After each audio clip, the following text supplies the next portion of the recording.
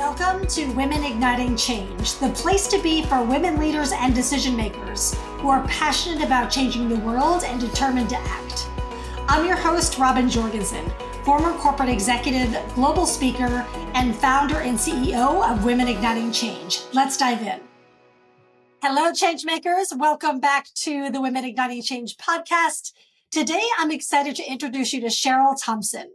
Cheryl is an amazing woman who had a 30-year career in the automotive industry, rose through the ranks to become a global leader with Ford, and then decided to leave and create her own company in order to help address the systemic disparities around diversity and inclusion that exist within the automotive industry. Her organization is called CADIA, which stands for the Center for Automotive Diversity, Inclusion, and Advancement. And together with her team, they are on a mission to double the number of diverse leaders in the automotive industry by 2030. Cheryl, welcome to the show.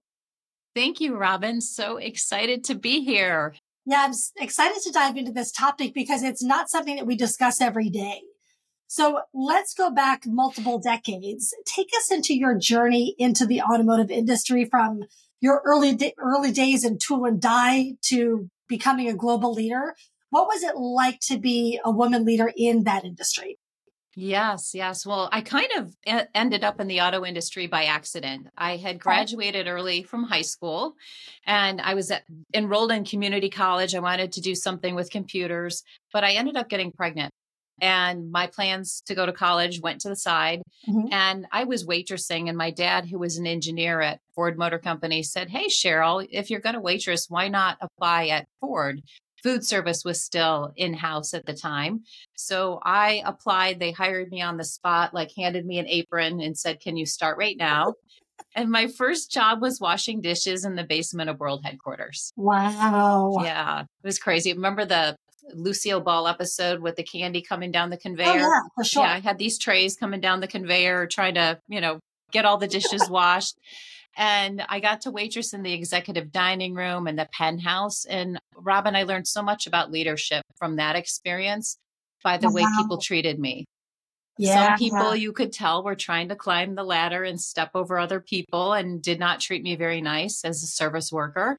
And then others, and I got the opportunity to wait on Jesse Jackson, and he's included in this, would look me in the eye and see me as a person and ask me my name, right? So that was so incredible.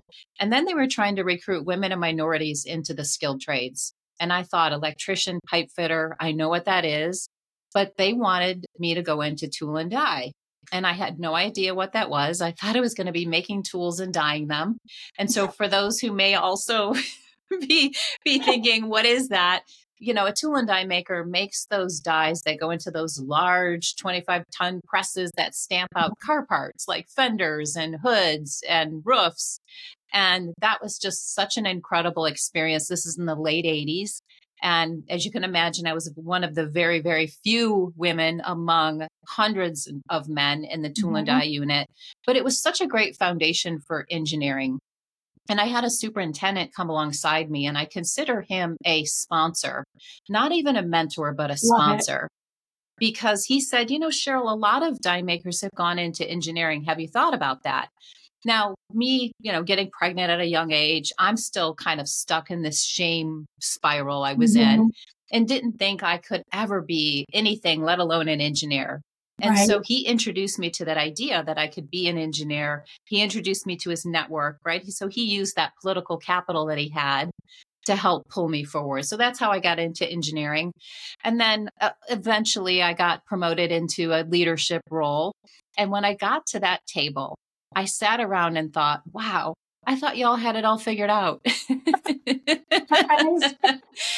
And that was my big aha, that I had been underestimated, that I had been underestimating myself.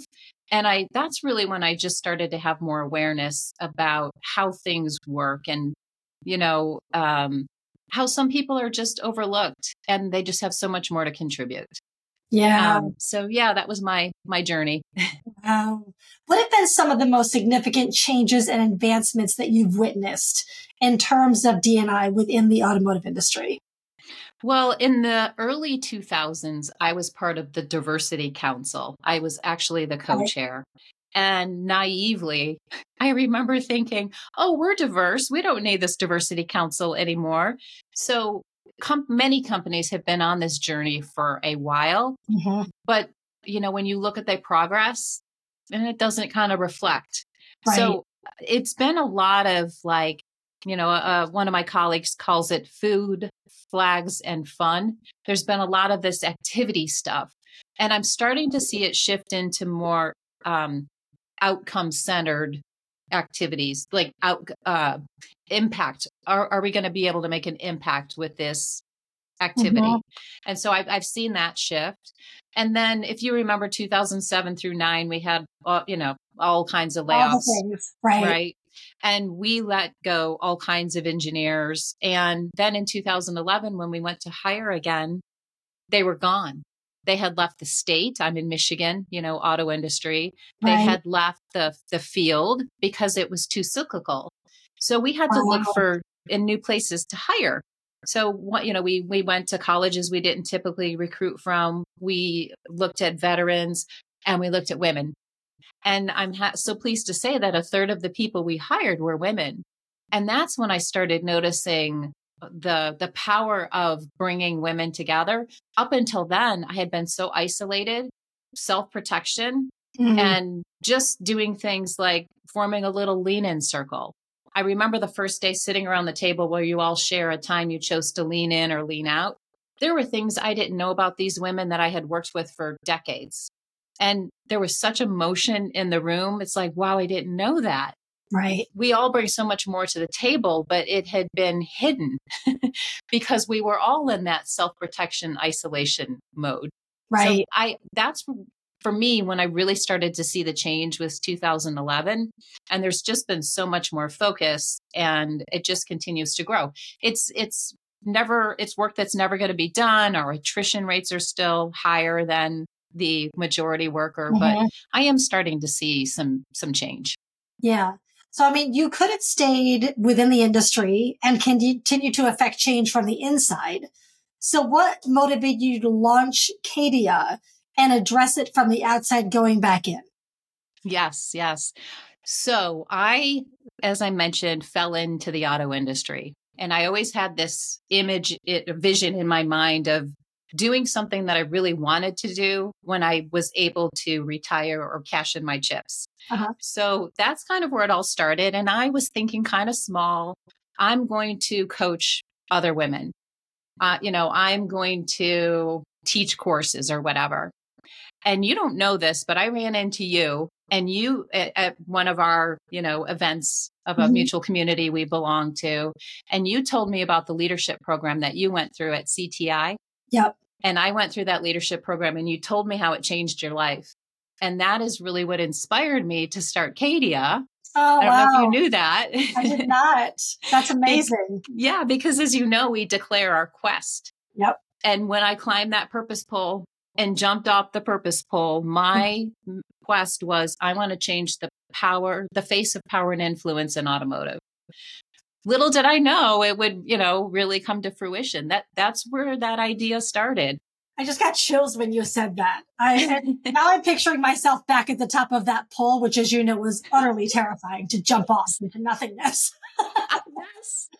Yeah, I love that. And now here you are, how many years into Cadia? We just had our 6th annual Rev Up 2030 event in May. Yeah, That's 7 years. Yeah. Mm-hmm.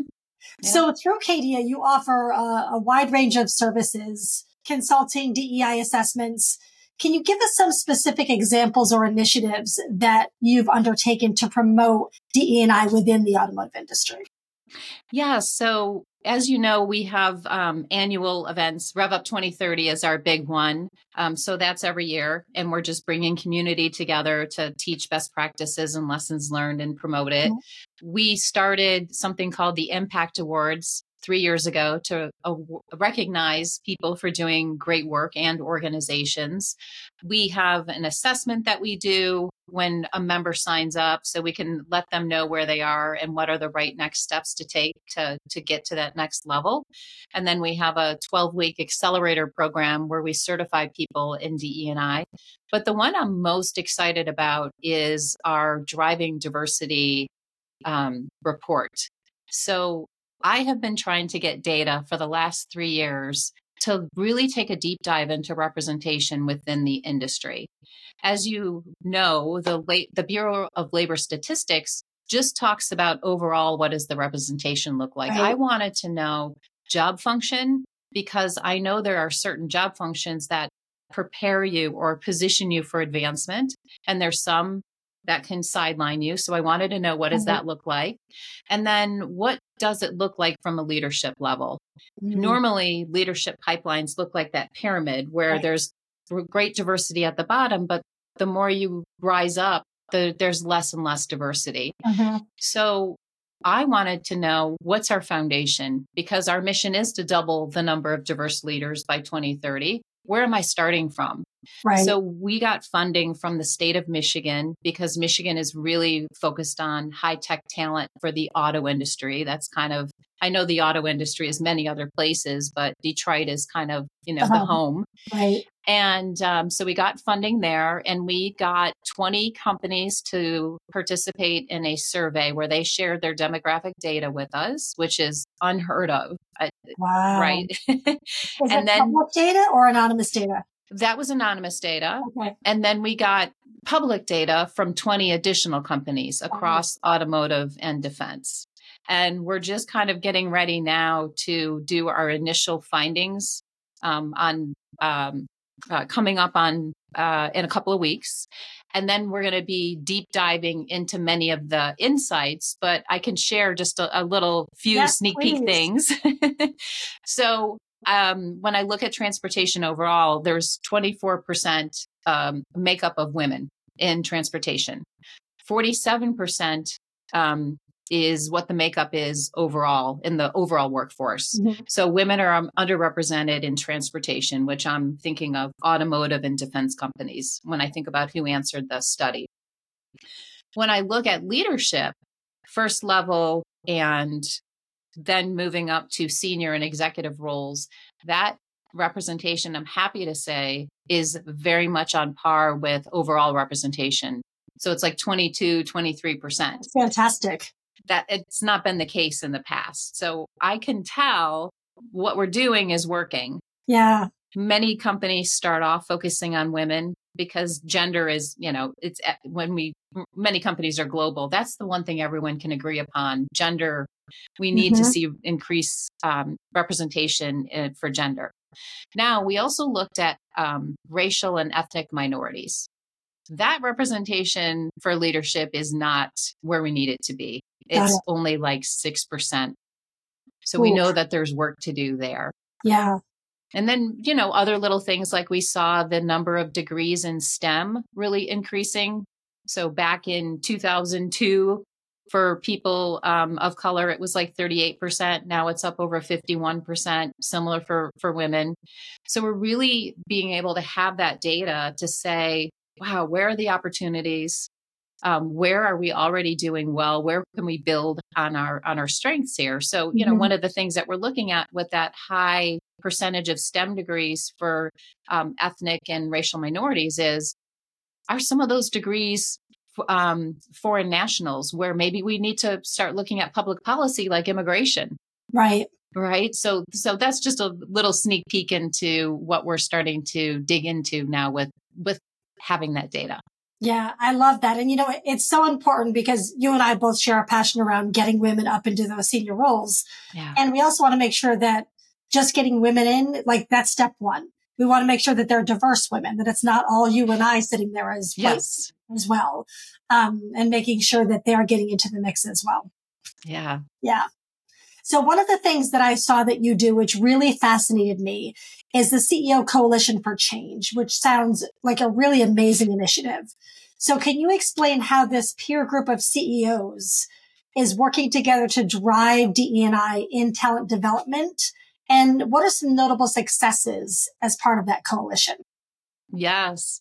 So we started this coalition at the end of 2020. And if you remember back then, time to start something new. Right. We're in the middle of the pandemic. Right. But really, what it inspired us to start this was the murder of George Floyd. Right. So we had been having discussions within our own community, the Acadia Connects community, a lot of really raw discussions about race and privilege and all of that. And we felt like we had the voice of the employee. So we had a series of roundtables with CEOs that we knew and that Mish Auto knew. Mish Auto is an economic development organization focused on talent in automotive. And we had probably 10 to 12 CEOs who raised their hand and said, this is important. I want to be involved in advancing the industry and diversity, equity, and inclusion and impacting social justice. So we had discussions and discussions and discussions of what would the work of this coalition be. Some people were really focused on social justice. Others were really just focused on the DEI, diversity, equity, and inclusion piece. But we really brought the two together. And it was a conversation I had with one of the CEOs, a Black female CEO. And I'll share, she was a little skeptical of joining this because she didn't know us. And she thought, who's this organization? Are they trying to be opportunistic in the moment? Right. Check a box. Right? Yes. And we had just a really beautiful conversation about social justice and what can CEOs within their own companies do. There are many organizations who are looking at the inequities in banking, in lending, in housing, and all that stuff. But as a CEO, what could she do? So she started looking at, I can affect hiring practices. I can impact attitudes of the people that work for me that hire and give other people opportunities. Yep. And then she put together this mind map that was just incredible. And, at the end of the day, her being able to hire people who are diverse is going to help create economic stability and sustainability and in their community and build generational wealth, right? So that was just beautiful. So every CEO, we had this model that we put together, which had 6 different areas, and we had this menu of options. And we said, we want you to pick 2 things to work on and come back and tell us how you're doing.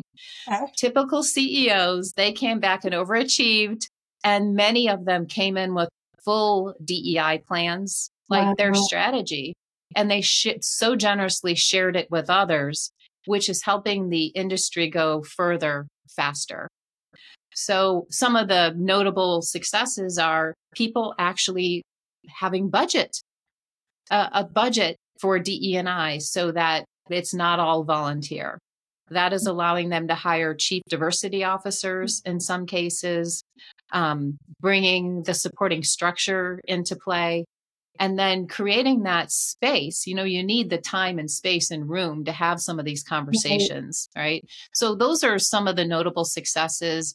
They're very much involved in the driving diversity study that I talked about. We shared a little sneak peek with them yesterday, and they asked such good questions and are really going to help us probably create a few key work streams that are really going to take those easy to say suggestions, but hard to implement things forward, right? So, yeah, I love that so much because there's so many CEOs, especially after the murder of George Floyd. Some organizations stepped into that and said, here, Patagonia is one, P&G is another. Organizations that take a stand for, here's who we are, this is what we believe and stand for. And then there was so many organizations that were afraid to step forward and say, here's what we believe and take a stand around social justice.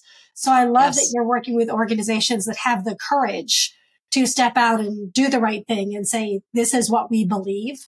That's amazing.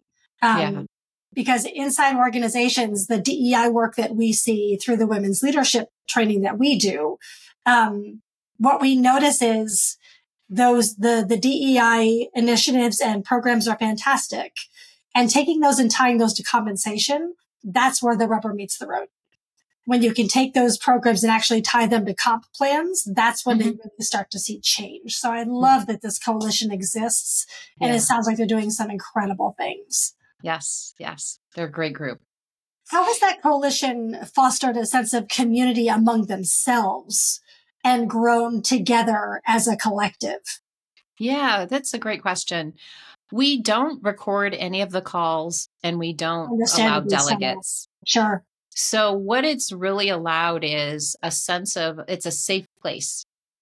So we've had some really interesting discussions because, as you said, this takes courage, a lot of courage. And the political environment right now is really, really tough on this particular topic, DE&I. And it has just given them a place to come and ask questions, talk about some of the challenges, but also come in and share some wins, what's working, what's not working.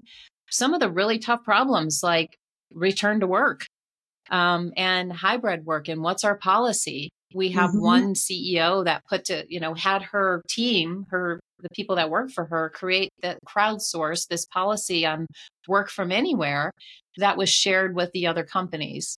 Wow. So yeah, it's like the generosity, the safe space, the relationships, them being able to pick up the phone and call one another and say, hey, I'm having this tough issue. How did you overcome this?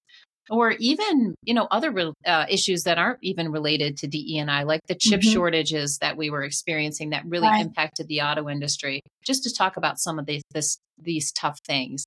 The Roe v. Wade, right? We had a whole discussion around that.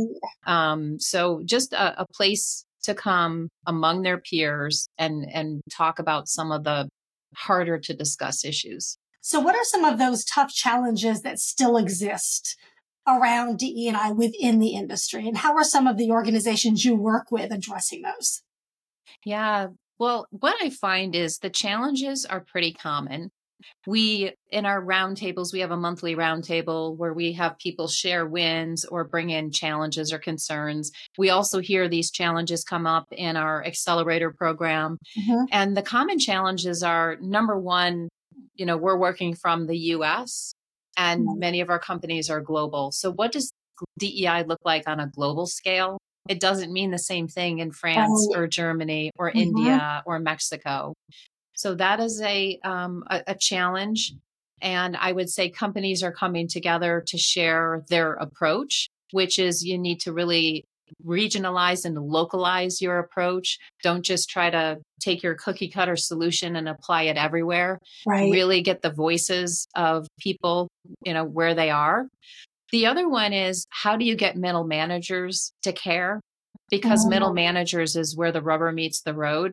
And they have oh my goodness, being a leader today is so, so, so difficult.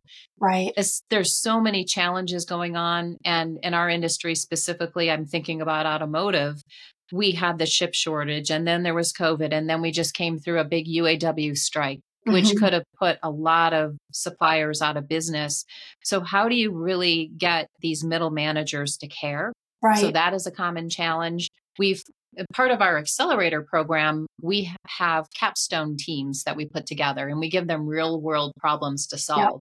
So they're taking on some of these real world problems. And one of the teams took on engaging middle managers. And they did a survey of 200 middle managers and then put together these observable behaviors. Nice. So they operationalized it.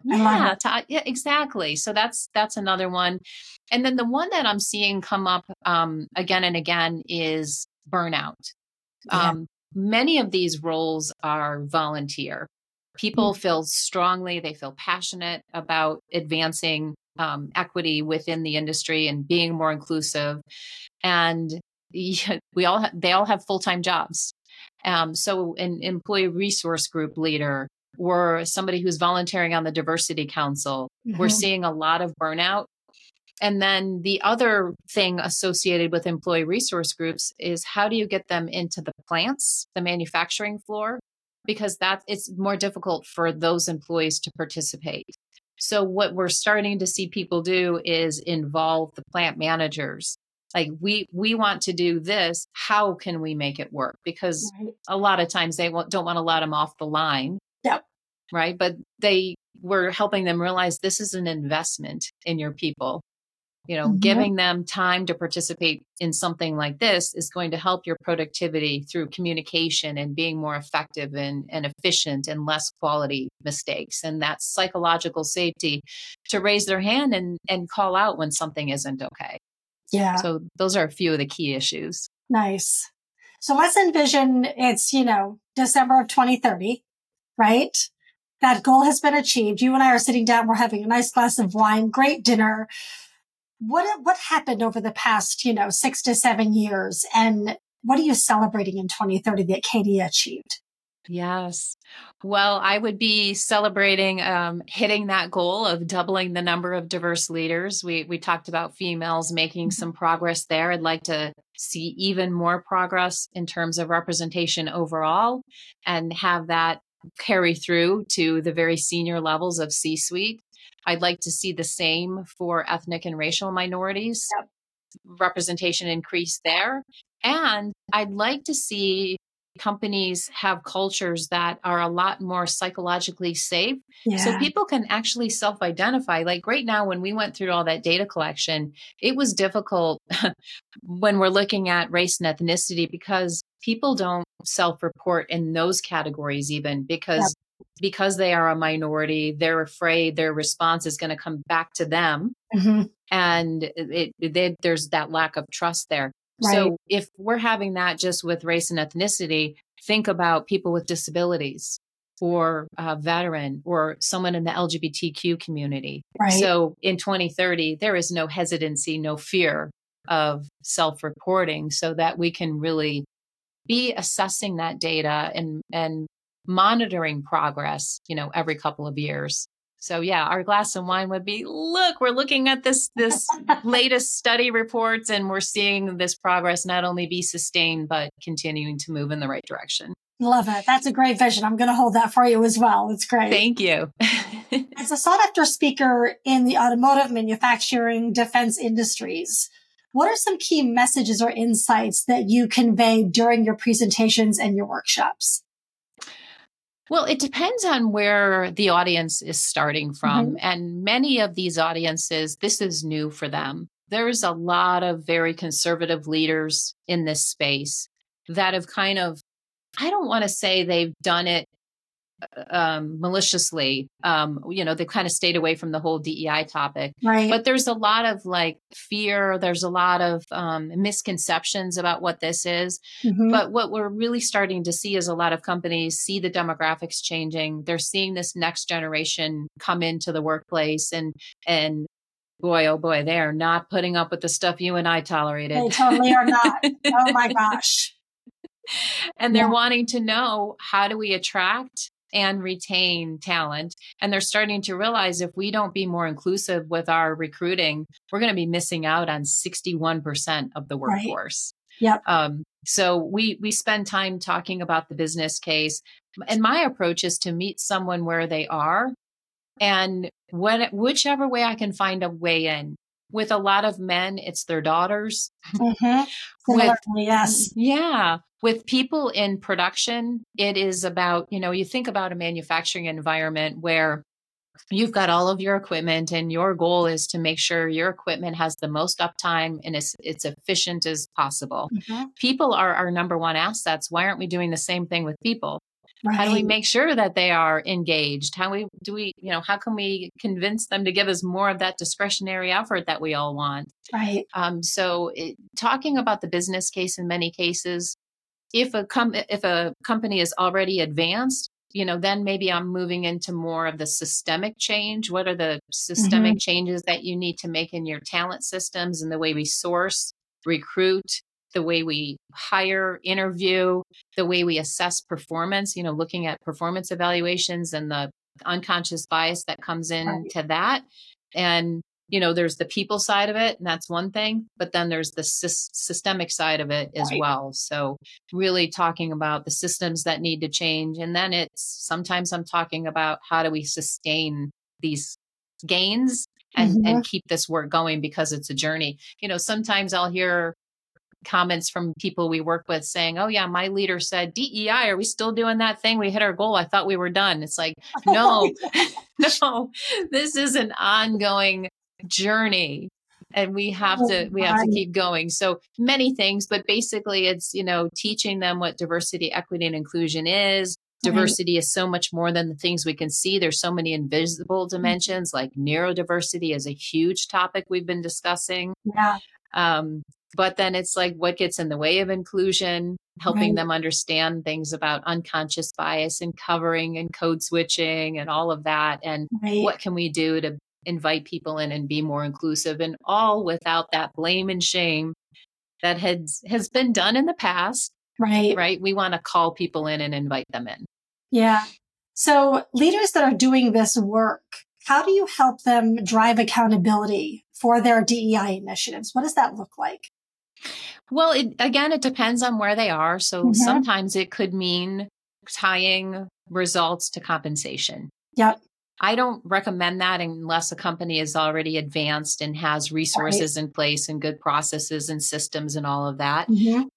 Where many companies are starting for that accountability, because they are just starting, it's looking at their strategic pillars that they have within DEI and looking at what can be done from an individual contributor level, what can be done from a people leader level, and what can be done from an executive level, and giving people almost that menu of options to pick from, and just saying, I want you to pick two things that are within your area of influence or that you're passionate about. How can you affect change?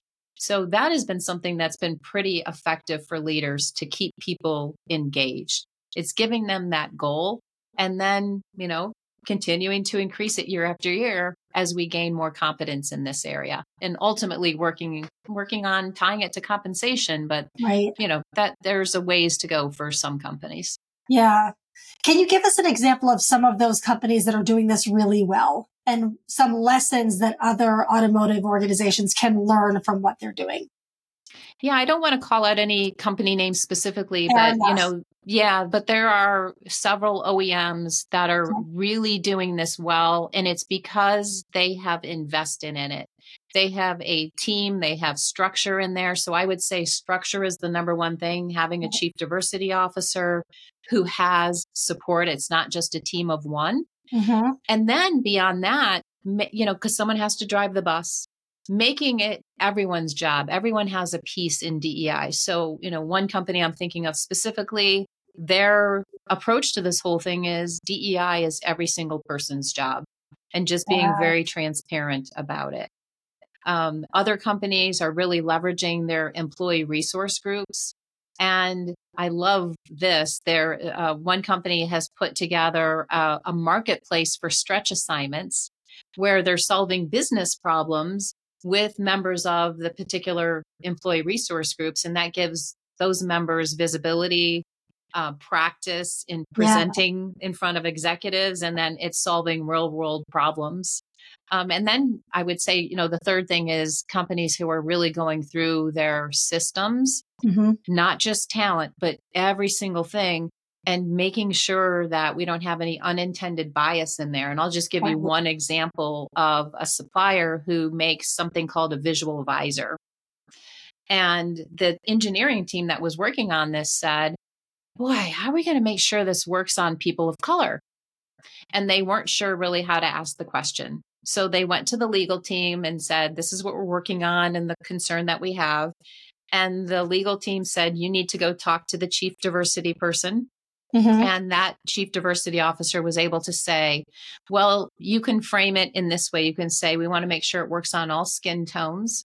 And have you thought about people with glasses, people that had cataracts or LASIK surgery, people who sit tall in a vehicle, people who sit short in a vehicle? So really just thinking beyond even talent systems in every single thing we do, and looking at it through that DEI lens, kind of operationalizing it like you had mentioned before. Yeah, fantastic. So let's dive into ways to measure and track the impact of DE&I initiatives. Where are you seeing the progress there? Because putting the initiatives into place and operationalizing them, that's amazing. But how are they being tracked and measured to actually show and prove the impact?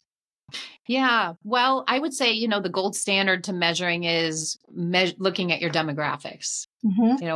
Where are we? So having that foundation, that baseline, and then being able to track progress. So I would say that would be the key thing. And Yeah. really not just looking at the outputs of how many women do we have in these positions and these roles, but what's contributing to that and really focusing on measuring that. Do we have a mentoring program? Are Right. people engaged in the mentoring program? Are we seeing results? Is it effective? So measuring some of those inputs rather than just looking at the outputs. Beautiful. Where are you seeing any challenges around sustained commitment to this? Because as you and I know, and you mentioned this is not, 1 year done, we're finished with this. This is a continuous thing. And what we see inside organizations a lot is they're going down path A for 3-4 months. Oh, you know what? That really it didn't work. It went sideways. Let's go over here and do this. Oh, let's go over here and do this. And this has to be a really intentionally sustained momentum initiative. So how do you see organizations sustaining that commitment, especially during the tenuous economic cycles that we're in right now? Yes, that's definitely a tricky one. Yeah. I would say automotive has been really risk adverse, right? They don't like to make changes. When I was in production and there was a quality issue, the first question would always be, what changed? They don't like to make change. What I have seen is companies who have decided to take this on have done so with really careful consideration, Mm. and they know that they can't back out Right. because it is going to be more harmful than if they would have done nothing. Yep. Most companies, I would say, are there. There's still many, many challenges in terms of resources and budget and making sure all the work doesn't fall on volunteers. But for the most case, I'm seeing slow, steady progress, which is good. It's 3 steps forward, it's 2 steps back, it's 3 steps forward, but it's still moving forward. Yeah. Where I see companies fail is where if it's only grassroots, if it's only bottom up, I And see not top down. companies, they Yep. stall out after 2 years. Right. If it's only top down, sometimes there's some resentment and that doesn't work either. So it has to be top down and bottom up, kind of like the sandwich approach. Agreed. Yeah. That can be very effective. So for the most part, people that have taken this on are keeping it going, sometimes slower than we would like to see, but it's still going. I've seen very few just totally back out of their commitment. It's the minority, but it does happen. Got it. Well, it's nice to hear that most of them are moving forward. Even if it's at a slow pace, there's still progress being made. Which is amazing. Yes. Yeah. Yeah. Where can our listeners learn more about Cadia and get involved? Yes. So cadia.org, CADIA.org. Lots of stuff on our website. Also on LinkedIn, our business page is up, Cadia. But yeah, that's where listeners can find out more, and they can reach out to me personally. It's Cheryl, CHERYL @cadia.org. And I'd love to hear from you. Fantastic. Cheryl, thank you so much. This was an incredible conversation. For our listeners, we will have Cheryl's bio in the show notes and links for Cadia, and we will see you back here next time. Take care, everybody. Thanks, Robin.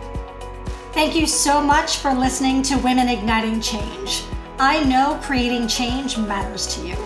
If you enjoy what we talk about on the show, please take one action today and share it with someone who could benefit from listening. Until next time, keep standing up and speaking out for what matters.